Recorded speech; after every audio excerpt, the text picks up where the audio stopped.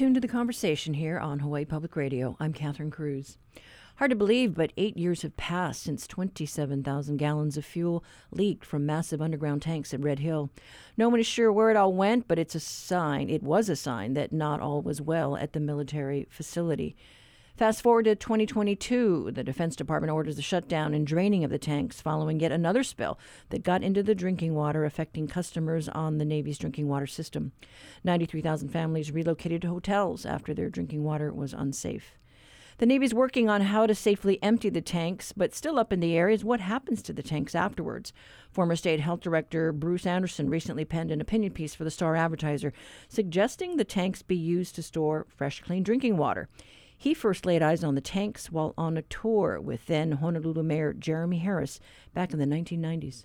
I remember being awestruck by the size and the magnitude of those tanks. We only went through one of them, but to have 20 tanks that are as large as those tanks were was truly an amazing sight. I learned a lot about the history of the tanks at that time, and it seemed that the Navy was being reasonably careful, in fact very careful, in making sure that they didn't pose a threat. I don't know that that's the case today. I think there's been a lot of news, of course, about the leaks and some of the problems they've had with the tanks. They may have been occurring in the past with the same frequency, but if they were, we didn't know anything about them when I was at the health department. So we always thought those tanks should be replaced, but of course, recently with the leaks that have occurred and the contaminated drinking water, it seems that is a much more pressing issue, and it couldn't happen too soon. We tried to get the Navy to develop a plan to replace those tanks back when I was at the health department, 2018 and 2019. And it seemed the Navy had agreed that would be prudent and they should do so, but it was never agreed as to how long that would take. And this was before we started seeing any contamination of our drinking water, but we knew that there was petroleum product in the ground, and it was just a matter of time. So they were arguing it would be taking 10, 12, 15 years. In fact, I think 15 was the minimum amount of time they thought it would take to get the funding to relocate tanks to serve their needs, to go through the procurement process, construction, and everything else that's needed to build new tank fields to replace the existing Red Hill tanks. And of course, closing those tanks was another issue, but most of the delays were associated with building new facilities to serve their needs. So we never got past the point of their setting a time frame and developing a plan for closing those tanks when I was there, but obviously things have changed now, and they are aggressively moving in that direction. So what would you like to see done with these tanks? First, I think it's critically important that those tanks be decommissioned as fuel storage tanks. In my view, they're a huge threat to our drinking water, the most important water source we have here on Oahu. And it really was just a question of time until we started seeing problems associated with some of the leaks and so forth. They need to be emptied, of course, as soon as possible. I don't think they can be repaired and maintained as they are. Navy argued that they could last forever, like the Golden Gate Bridge. They could go in and patch up holes and re-weld beams and do the things that they thought was necessary, but I don't think anyone really believed that they could do that in perpetuity. It was really just a question of time, and they were trying to hang on as long as they could. But I'm thinking the tanks should be decommissioned, but there is an option that I don't hear anyone talking about, and that would be to use the tanks to store drinking water for emergency purposes. All those tanks were filled with water at one point. They were pressure tested with water. They certainly can hold probably almost any fluid reasonably well, but the nice thing about holding drinking water, clear, clean drinking water, is that if there was a leak, it would simply recharge the aquifer down below and wouldn't pose any threat. Of course, one of the keys there would be to clean the tanks and the distribution system to assure that there isn't any residual fuel or oil that might be entrained in the water that would be contaminated the resources there. But the truth is, if there is oil in the soil and in the surrounding area, it's going to move down into the groundwater eventually, regardless of whether there's water in the tanks or not. That would happen naturally, and water would be percolating through the soil from rainfall and springs and things in the area. But if you fill those tanks with water, first of all, it would be, I think, a valuable asset. We'd have hundreds of millions of gallons of water available for emergencies, should that be needed. And I hate to say it, but it would be also very difficult for the Navy to pump the water out and use the tanks for something else. I think everyone's afraid that the Navy's going to start reusing those tanks, even if they empty the tanks for fuel or some other potentially hazardous material. So water would be a way to help to ensure the tanks weren't used for other purposes. Well, we did hear the Navy say that, one of the options would be somehow using them in a hydroelectric capacity. Yeah, well, first of all, the tanks aren't high enough to really get a good head. They're less than 100 feet above sea level, I think, at the low point in the tank. So I don't know that you'd get empty energy generated from the water to make that work. Further, for the energy storage concepts I've seen, you'd have to empty the tanks. That's how it would work. You'd have a lot of continuous use of those tanks. Those tanks weren't designed to be filled and emptied every few days or whatever it would be. I don't think they could structurally take that stress. So I think that was an interesting concept, but from a practical standpoint, I don't think they could generate enough electricity to make it worthwhile. And further, I don't know the tanks would be able to be used for that purpose. One other thing you need to think about is when you have an energy system like that, you have to put the water somewhere. Typically, it's recycled. You store it at a lower elevation and then repump it up to a higher elevation, and then that then is released and then drives turbines that produce the power.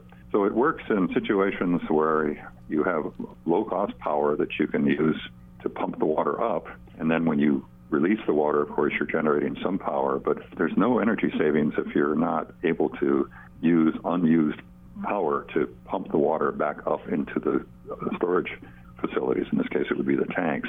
Hawaii has a very expensive power. This might work if we had geothermal or hydroelectric power or something else where during off hours you could use that excess power to pump the water up and store it, but it probably isn't a practical solution for Hawaii where, at least on Oahu, we don't have that.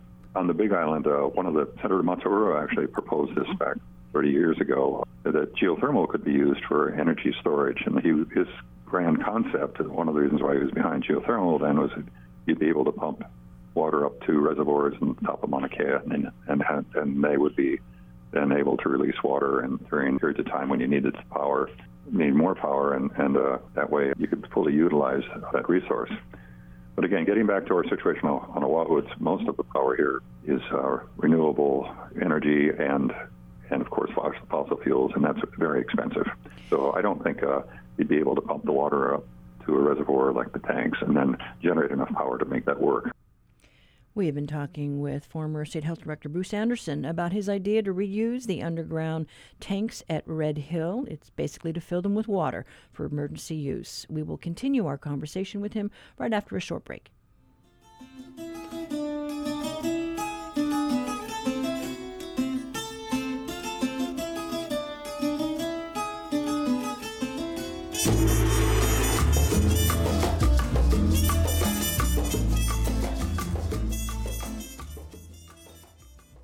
Support for Hawaii Public Radio comes from the new Hawaii Island Community Health Center, promoting lifelong health and wellness through healthcare, open to all. Learn more at hicommunityhealthcenter.org. European ski vacation? Not looking so good this year. And it's a lovely little quiet French resort, and there is no snow. Literally, you can't ski here. There's just grass. Record temperatures have Europeans reckoning with a very warm future. Next time on The World. Beginning this afternoon at 1. Support for HPR comes from Mobi, a Hawaii wireless company serving the island since 2005, committed to providing personal service to each customer, featuring a locally based customer care team. Learn more at mobi.com.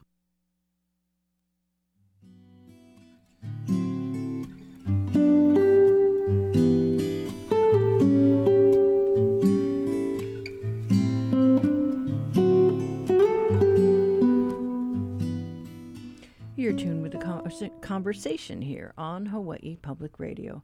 Let's go back to our interview with Bruce Anderson, former state health director. Anderson, who's a biologist by training, also served on the Landfill Selection Commission twice. He talked about continuing to use the Waimanalo Gulch landfill as a solid waste dump site for the foreseeable future. The city's efforts to recommend a replacement site were stymied recently after lawmakers put restrictions on where a new site could go, and after the Board of Water Supply gave a thumbs down on all of the potential sites on the list.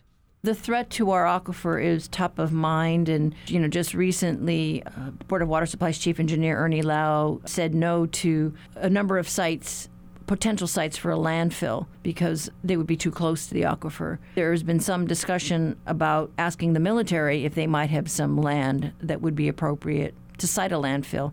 But you had experience because you were on the landfill commission at one time.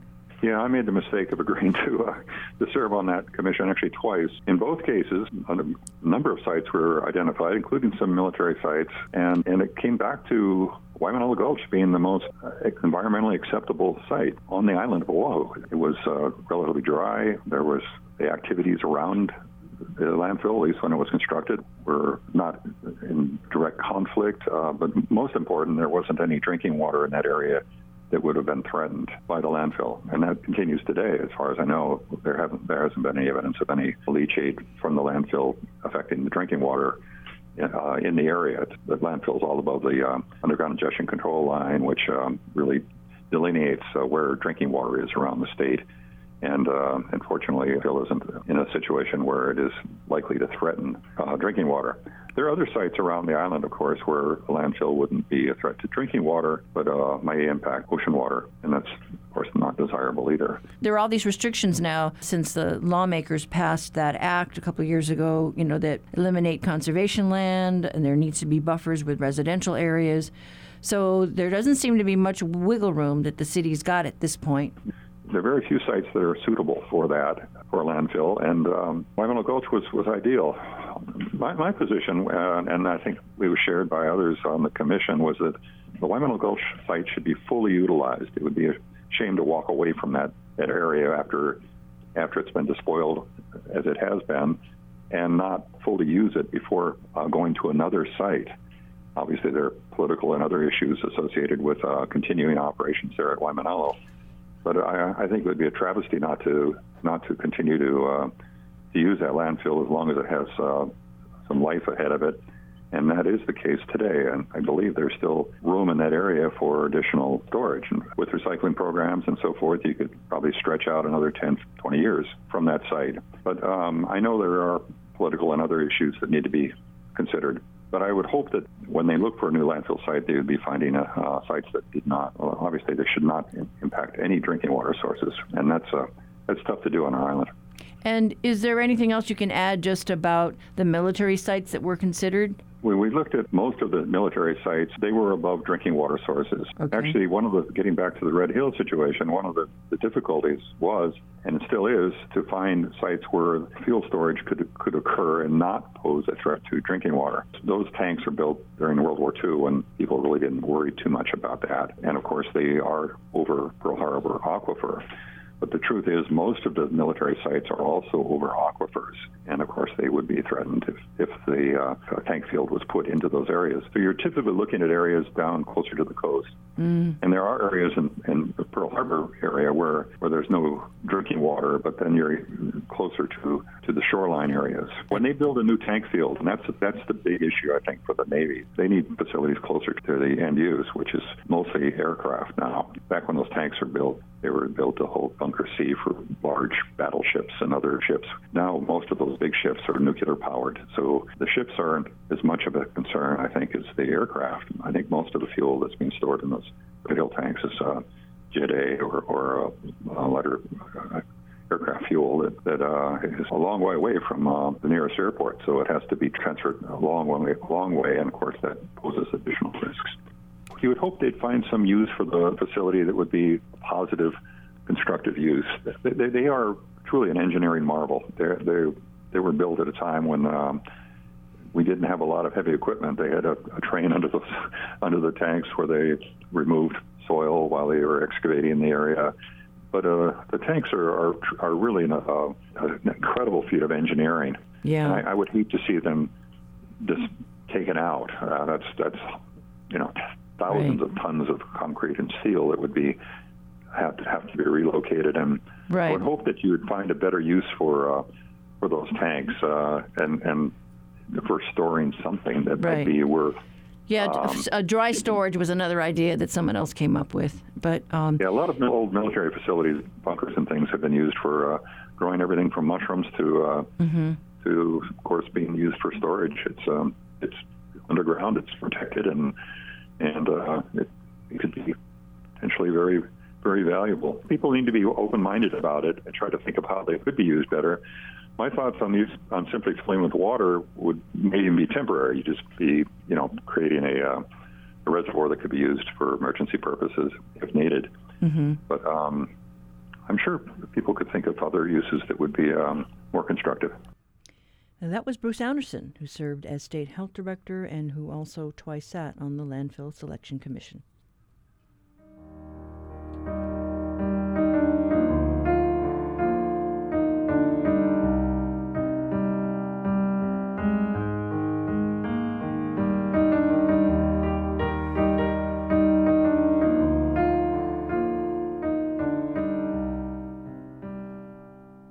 This is The Conversation on statewide member-supported Hawaii Public Radio. Now it's time for your backyard quiz.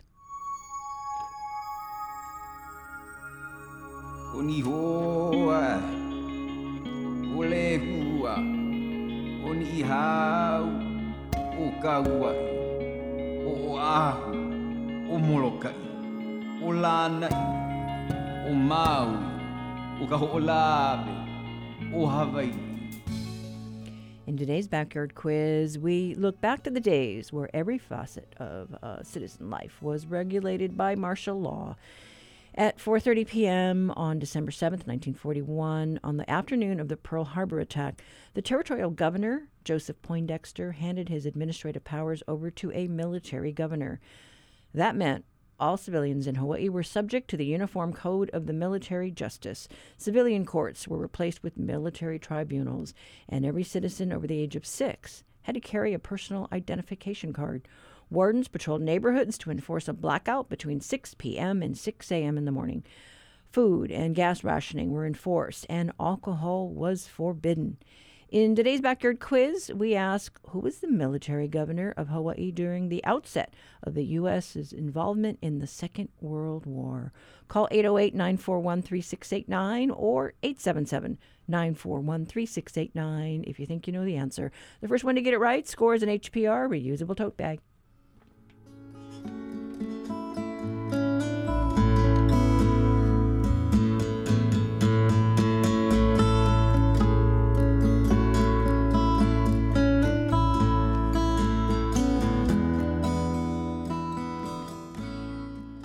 Support for the Backyard Quiz comes from NAREIT Hawaii, which supports nonprofits providing affordable housing for families, such as the Institute for Human Services. NAREITHawaii.com.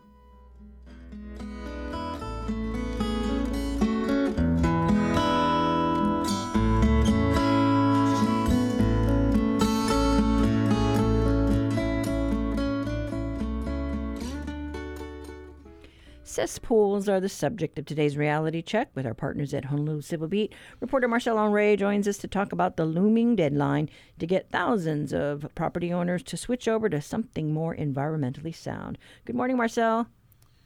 Morning, Catherine. Happy Thursday. Happy Thursday. Happy New Year. So, yeah, we've got this issue with our cesspools looming. That's right. So, as you know, and I'm sure a lot of the listeners out there know, this is just one of those omnipresent situations here in the islands where we have about 53 million gallons of raw sewage that is seeping out and leaching into the soil and into the environment here in the islands every day. And so there was the latest in a series of briefings and hearings and just,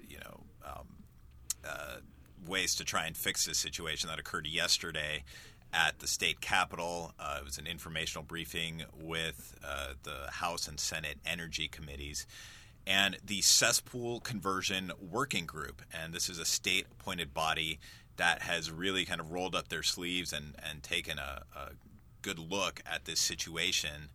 Currently, the state has a goal, an official deadline to convert all of the known cesspools here. That's 83,000 by the most recent count, and to have those converted by the year 2050. Now, what the Cesspool Conversion Working Group proposed yesterday as part of its recommendations in this new report is that you basically move up that deadline for the most threatening, the worst of the worst cesspools, what they're dubbing Priority 1 and also Priority 2 cesspools. So the 14,000 worst cesspools, this group is proposing, that we actually convert those by 2030, and the next 12,000 worst ones to convert those by 2035. That leaves about 55,000 that you would then work to convert by the original 2050 deadline. So they've basically broken this up where they try and, urgently address the ones that are causing the most damage early on. And also, the point that they were making is if you just have a blanket 2050 deadline, everybody is just by human nature. You're gonna wait till 2050. And Can't do that. You're gonna have this whole glut. And the finances that are involved in this, the costs are enormous. So it's really they're trying to take a more measured and tiered and even what they called a triage approach to this very serious situation in the islands. Yeah, and we should point out that this is a deadline that was set by the EPA because we were, I think, the last ones to allow construction with new construction with cesspools, and they said, nobody else does it anymore. You got to convert. Right. So it's this whole legacy that we're continuing to grapple with. It's estimated it costs about $2 billion overall for this widespread, long effort to fix these thousands of cesspools and convert them to either septic or some other alternative means that includes actual treatment of the sewage. The state estimates it's currently about $1 billion short. So this group didn't just, throw out these deadlines and say good luck. They really put out a lot of recommendations in terms of seeking out federal funding, state funding, and just a lot of different loan programs and financing mechanisms because these projects are enormously expensive. Oh, yeah. I mean, $10,000, $20,000. I mean, who's got that money sitting around? And you've got to have it done. Yeah, they estimate it costs about $23,000 on average, and a lot of those can run a lot more expensive, as I'm sure a lot of listeners can attest. So it's daunting, but they're saying it's doable. We've got a windfall, frankly, of a lot of federal funding that's coming in, and they said look at some of these new giant bills that are being passed. Let's see what the state is getting, and the Speaker of the House even said, we'll incorporate this as we look at the lay of the land and all the federal funding that we're getting. We're going to see how cesspools fits into our new federal funds. Yeah, and there's a lot of opportunity for jobs in order to get this work done. So, yeah, if we want something else to keep our economy chugging, this could be one of them. But thank you. Every crisis has an opportunity. Yes, absolutely. Well, thank you so much, Marcel. Thanks, Catherine. That was reporter Marcel Henry with today's reality check. You can read the full story at civilbeat.org.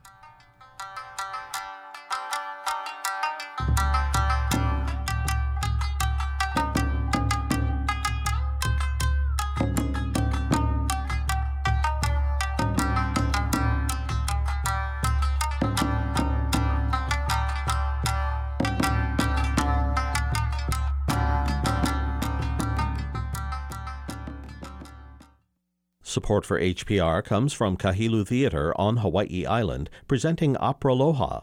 The operatic trio performs classic arias, songs composed by Queen Liliuokalani, and more January 14th. KahiluTheater.org. Psychologist Ken Sheldon tried to make it as a musician in his 20s. I remember walking in the rain, it was Seattle, wondering what to do next, and coming to the decision that this is probably not going to give me a way to make a living, and that I needed to get serious about maybe something else. How to figure out what you want. This week on Hidden Brain from NPR. Beginning this evening at 7 following Living on Earth.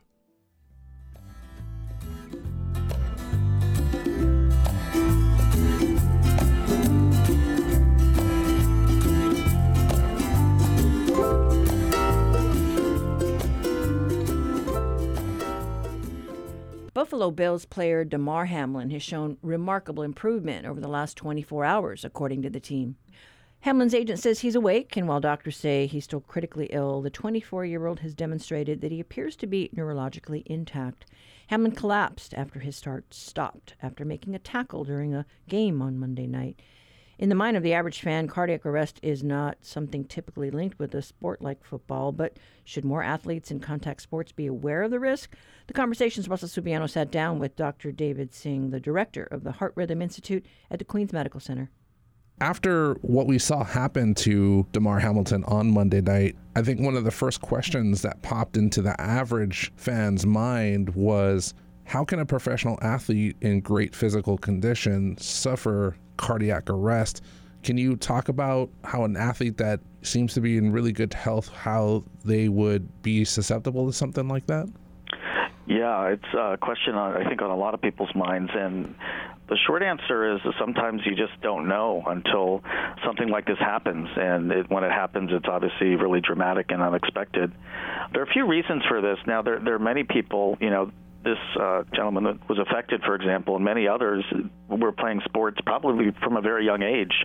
So why it happened at this particular moment is still a bit of a mystery. There are a lot of diseases of the heart. They're usually primary electrical diseases that predispose people to having what we call an arrhythmia, meaning the heart goes out of rhythm.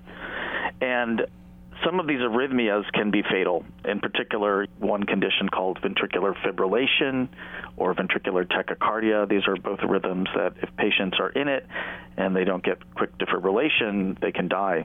And sometimes, patients have this disorder and they're born with it and it's just never picked up. And that is sadly the case, even though they may be seeing a pediatrician and later on, adult doctor, it may just not be noticed.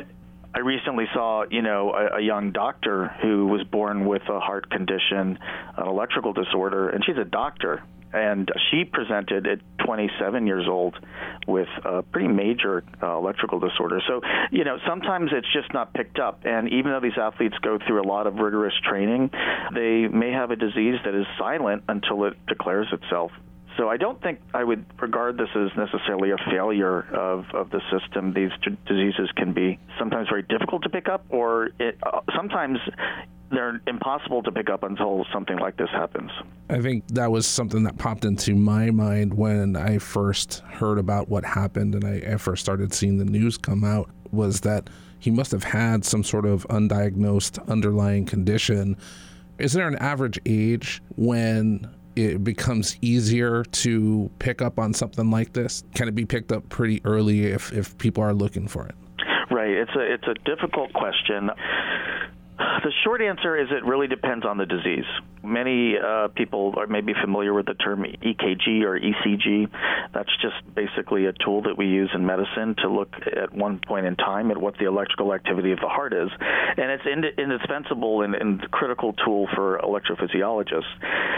A lot of these diseases can be picked up on an EKG. So I'll just throw out one term. There's a condition called WPW. Patients are born with this. There's 0.1 to 0.3% chance of someone dying from this condition.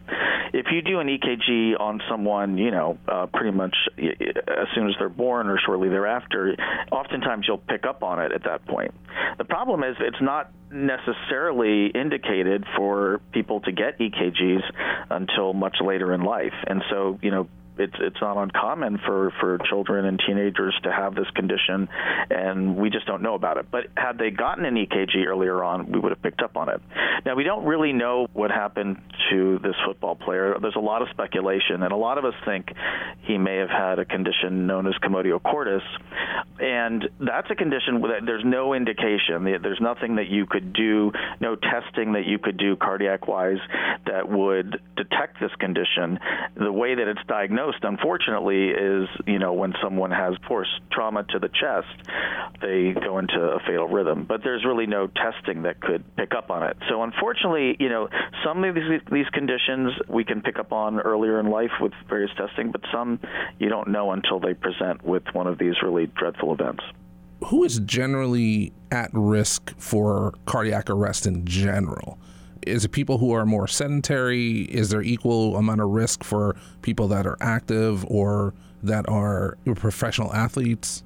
Well, I think if it's okay, I think it'd be worth just defining what we mean when we, as cardiologists, what we mean by cardiac arrest, because it's a term that, gets used a lot. But there are different reasons why the heart stops. Cardiac arrest means the heart stops. And when an electrophysiologist talks about the term like sudden death, we're referring specifically to the heart stopping because of an arrhythmia, because the heart goes into a fatal heart rhythm. That's different than a heart attack, right? So a lot of people hear about heart attacks. Heart attacks are really due to a condition where the blood supply to the heart is cut off, and that will subsequently lead to a fatal arrhythmia, which leads to death. So if we're talking about cardiac arrest, the most common cause of it is actually a heart attack. And most people that have heart attacks are adults, usually after the age of 50, although it can happen earlier. And it's far and away the most common cause of cardiac arrest in the world. So, all the things that you hear from your doctors about living a healthy lifestyle, exercising, controlling your diabetes or preventing it, taking your blood pressure medicine, all of those things are going to impact your likelihood of having a cardiac arrest from a heart attack. There are a whole other category. If we're talking about younger people, the cause of those cardiac arrest really does shift, and there are a whole host of inherited conditions that can lead to cardiac arrest. And these conditions, most of them, not all of them, but most of them are really due to inherited disorders. So there's nothing that someone can really do in that case to prevent this.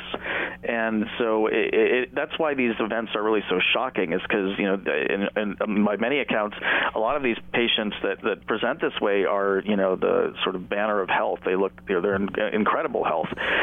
We hear a lot about the athletes, that have these events because they're quite sensational. Sometimes they're professional athletes, and so there's a lot of press.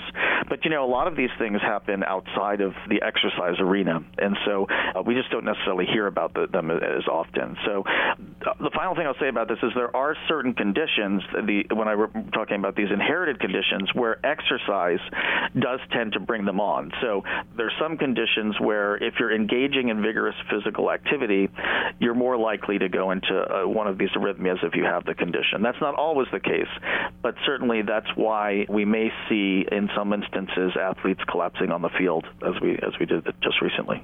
Thanks for clarifying that. I think a lot of people kind of use cardiac arrest and heart attack interchangeably, but I know that they're two different conditions.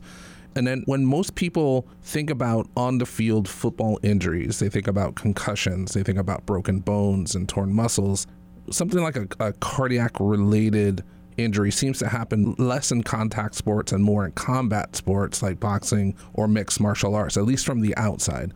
Should more athletes and parents of young athletes be aware of the potential of suffering cardiac-related injuries if they are involved in contact sports like football, like hockey? Yeah, I think that's the million-dollar question.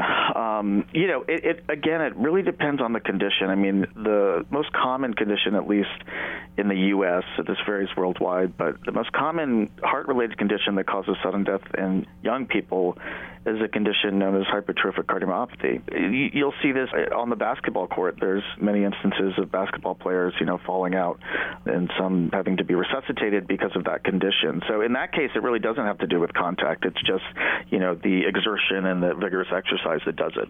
The contact issue is a fascinating one, and that's why this particular case recently is really causing a lot of buzz in our community because, it's speculative, but we think that it may be related to a condition named commotio cordis, where basically any contact to the chest at a perfectly timed interval can cause a fatal arrhythmia. it's really, really rare. I mean, I think that's really one thing that people have to realize is, although this is, obviously very scary and very tragic in many ways, it's such a rare thing. And for this particular condition, only about 200 cases have been reported since the mid-1990s. So the question is, should you be worried about your kids playing contact sports? Well, I mean, I guess. I mean, there are lots of things that can happen with contact sports, as you mentioned. But for this condition in particular, it's such a rare event. I'm not sure that, that would necessarily be a factor to consider if you feel that there are other benefits from playing sports like these for your children. And the other thing is, it's not necessarily preventable. So we don't really have good data on whether, wearing chest protectors or other kinds of things maybe might prevent this kind of thing. So I think, it's a tough decision, and it obviously is quite provocative when we see something like this. But given the rarity of this kind of outcome, I'm not sure that it plays such a big role. I think that was a question on the mind of a lot of parents of young athletes when it came to the risk of sports and contact sports. And my wife is a nurse and my son is a medic in the Army, and they both felt like just happened to be, unlucky timing. Yeah, again, we'll probably, hopefully, know more, as the days and weeks go on about what happened. Many of us in the electrophysiological community feel that this is probably most consistent with chlamydia cordis, but we won't really know until we have more information. I've been an electrophysiologist for 11 years. In 11 years here in Hawaii, I've seen one case of this, and that particular case was a young man who was jumping off the rock at Waimea, and he belly flopped, and that resulted in, basically trauma to his chest wall, a similar kind of thing. And he immediately went into cardiac arrest and was saved by the lifeguards. So, again, I think you're right. If this turns out to be due to chlamydia cordis, it's extremely rare, and you're absolutely right. It has everything to do with timing, and particularly bad timing. And the key here, and the key really for any of these diseases, is rapid defibrillation. Having access to external defibrillators in public places saves lives. The likelihood of survival without rapid defibrillation really starts to approach zero. So, I don't know the details of this particular case. I've heard various things, but clearly, based on the studies that have been done in these kinds of patients, the quicker you get them defibrillated, the more likely they are to survive. Is there anything that athletes can do, or we as the general public can do, to reduce our risk? Is it a matter of living a healthy lifestyle? Is it a matter of getting screened early and frequently? I venture to say a lot of athletes are pretty healthy to begin with. Obviously, maintaining a healthy lifestyle only increases your chances of not having these kinds of events. But even if you do live a healthy lifestyle, if you're born with a particular disorder, it may not actually, have much impact. The screening question is a very controversial one, and when we're talking about screening here, really, the focus would be on EKG screening. So, for example, in some countries in Europe, they do EKG screening on all athletes, I believe, including high school students. We don't do that in the United States. And there are many arguments. Screening in and of itself is a complex issue, and so there are reasons why we don't do EKG screening in the U.S. But there may be room for some conversation here about whether elite athletes or other athletes in high school. I don't think the NCAA, as I recall, I don't think NCAA actually does EKG screening on their athletes. I may have that wrong, but it's clearly not something that we do across the board. So one thing to think about is that because not all, but some of these life-threatening disorders would be picked up on EKG screening. It might be something to think about. Over the years, I participated in volunteer EKG screening in various states, and what we do is we just, set up a day, and high school students or other people can come in and basically get their first EKG, and invariably, we'll pick up one or two patients who have a disease, an electrical disease that they didn't know about. So there's some argument to be made that maybe that's something to think about for the future. Thank you so much, Dr. Singh. I really appreciate you talking to me today. Yeah, my pleasure. Thanks for having me.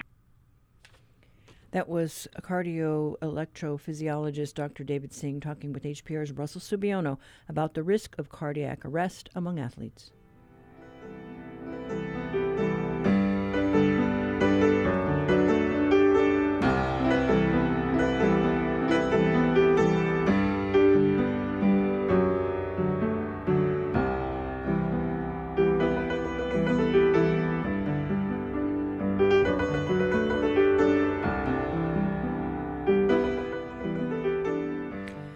physical health of professional athletes back in the headlines, we're taking the time to shine a light on their mental health as well. Being a high-profile athlete can come with intense pressures from owners, families, and fans. After the passing of former University of Hawaii quarterback Colt Brennan in 2021, questions continue to be raised about how high-profile athletes can deal with those high expectations. The Conversation's Russell Subiano sat down with the local sports psychology consultant and former NFL player Jesse Sapolu last year to discuss the issue. Here's a rebroadcast of that interview. Second and short, Brennan to throw again. Far side, it is caught by Bryce Mullen for a touchdown. Brennan throws, that is complete to Ross Dickerson, leaping for the end zone, touchdown! Brennan, complete to Bess, touchdown Hawaii! 2007 was a record-setting year for University of Hawaii quarterback Colt Brennan. The Rainbow Warriors finished the regular season undefeated, ranked 10th in the nation, and earned a berth to the Sugar Bowl. His star was on the rise, but after a 41-10 loss in the bowl game, his athletic career never rebounded. In 2010, he was involved in a car crash on the Big Island, which took the life of one person and left him with a traumatic brain injury. And in the years that followed, he was arrested several times for various offenses. How someone so beloved and celebrated could fall in such hard times may never be fully understood. But I was curious as to how the pressures and expectations that come with being a high-profile athlete can affect them. I called sports psychology consultant Daryl Oshiro to get his perspective. The biggest challenge with expectation is what society has created for the professional athletes. And what I mean by that is unless you perform, you're not worth anything. But what makes it really interesting is the fact that if you look at how much a professional athlete makes, it's an amazing amount. But by the same token, because it's such a big amount, once you get there, it's almost like a drug. You want that, I want to make this kind of money. And then all of a sudden, you feel like you have to make this kind of money. And then it becomes like, okay, I can't live without this. I got to keep going, and I got to keep going. But the challenge with expectations is you can control that. If another person has a high expectation on you, you can choose whether to accept that and use it as a motivation, or just say, you know what, I need to be me. I need to be the best Daryl I can be. And if I can do that, then it's all good. But because we start living for other people's expectations and trying to control that, it makes it even more difficult. Do you think with all the different kinds of personalities that people have when they go into athletics, do you think there are people out there that are a little bit more predisposed to succumbing to pressure and expectation? Do you think there's a type out there that has to be especially aware when they get into sports? Well, to be honest, I think this generation is all in danger of falling into that trap. And the reason why is because of social media. Every day they can read about who said what about them. And that in itself can create negativity. That in itself can create pressure. That in itself can create a destructive mindset. Instead of going, you know what, I need to just control what I can control and go out there and do the best I can to prepare, not only physically but mentally for this competition. And once it's done, it's done. I'm going to let it go and then continue to prepare for the next opportunity. Then it becomes a lot simpler. But once you start focusing on what the media is saying, what other people are saying, it just makes it harder. And that's the biggest challenge because everyone's comparing themselves to somebody else.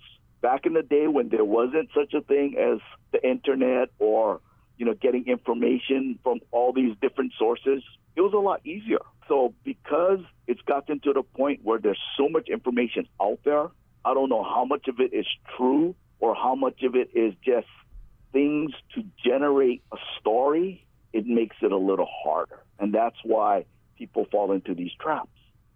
There's no question the internet and social media has had a significant impact on our lives, and they impact us all in different ways. I had the opportunity to talk to Jesse Sapolu, who played football at the University of Hawaii from 1979 to 1982.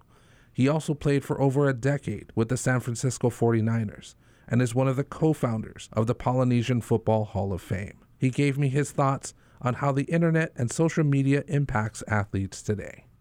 Well, Those advantages in that even the marginal players people know about, because of social media. Everybody has access to some type of media. But the downside to that is people can call for you being cut because they have their own individual opinion. Back when I played, but you don't hear about the opinion of every individual, right?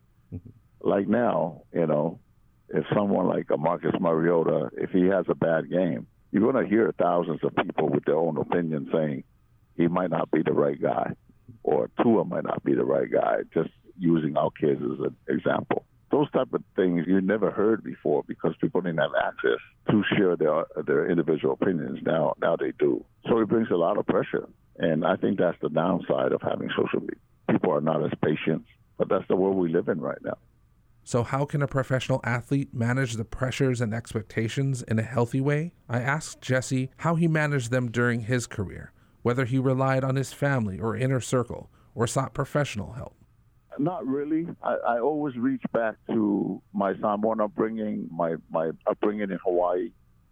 Be humble, but you got to be tough as nails. I think the advantage that I had, too, is that I came in as an 11th round draft choice, and I felt like I was better than people that they chose way before me. So I came in my rookie year to prove a point. I think that took away some of the nervousness, because I was the underdog, and I wanted to buck all of the odds that was against me. And I think that was an advantage for me because it took away some of the nerves. I know that you're one of the founders of the Polynesian Football Hall of Fame. And I imagine that you interact with a lot of the inductees and the young kids that you're looking at. I know you guys have a collegiate football player of the year. Is there an opportunity there for you to talk to some of the younger guys, mentor them a little bit? And if there is, what kind of advice do you give them? We remind them that there were people that broke that door down before them to have that opportunity. I remind them that when I played, there was only 6 of us. Now we're close to 100 NFL Polynesian players. We're close to 1,000 in college in all levels. So I want them to understand that despite the fact that I won 4 Super Bowls, that the foundation of how I carried myself is really my upbringing as a Polynesian kid, which is you're humble, humility is big, be respectful of your elders. It's because of the root and foundation of your upbringing, the Polynesian way, and that's culture. Is very, very important. Faith is important. And that's what we're rooted on. And hopefully with these kids making, 50, 60, $70 million during their contracts, that it doesn't change them in that way.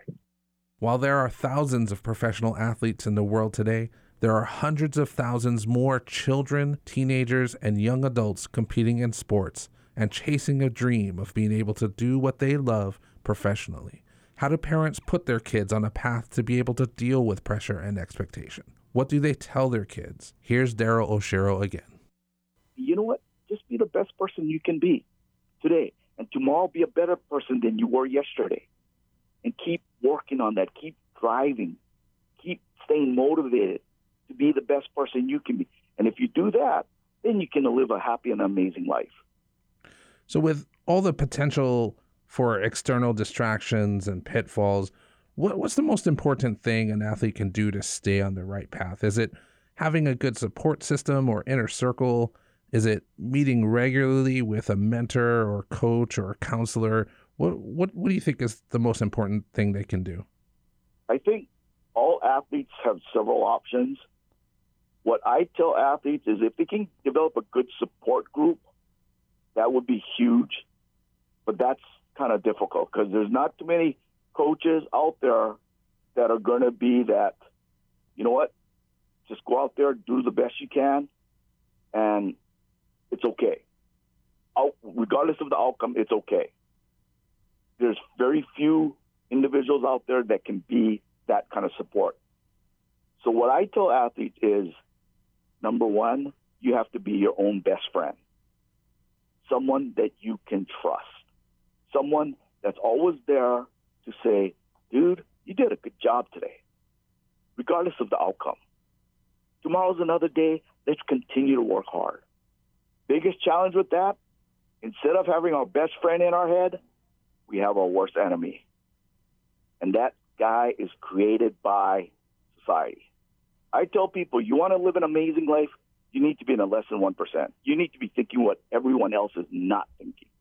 If you feel something negative, ask yourself, is this how most people would respond? And if the answer is yes, then you need to change it. Why? Because the less than 1% of the people out there that are successful are doing things differently. Sure, they still make mistakes, but they don't hang on to it. They let it go. They move on. That's how you live amazing. That was former San Francisco 49er Jesse Sapolo and sports psychologist consultant Daryl Oshiro talking with our Russell Subiano.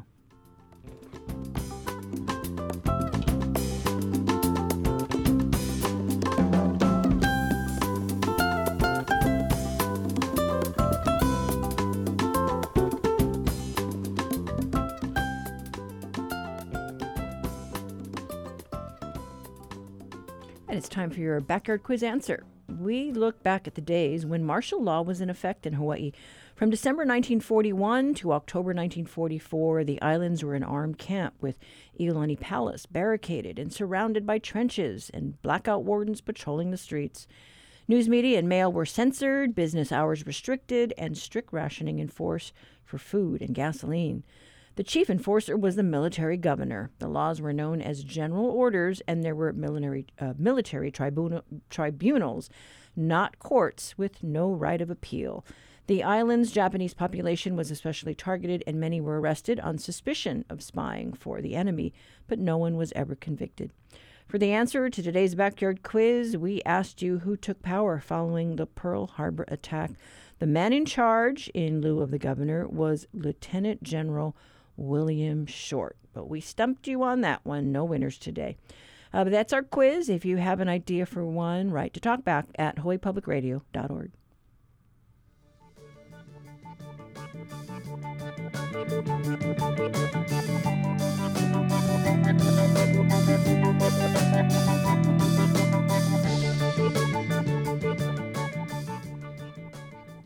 Well, that's it for us today. Up tomorrow, we plan to hear from the new head of the Department of Land and Natural Resources. Got questions about something you heard on our show? Call our Talkback line, 808-792-8217. Email us at talkback@hawaiipublicradio.org. And you can find the Conversation podcast online or on Spotify, Apple, or anywhere else you tune in. I'm Catherine Cruz. Join us tomorrow for more of the conversation.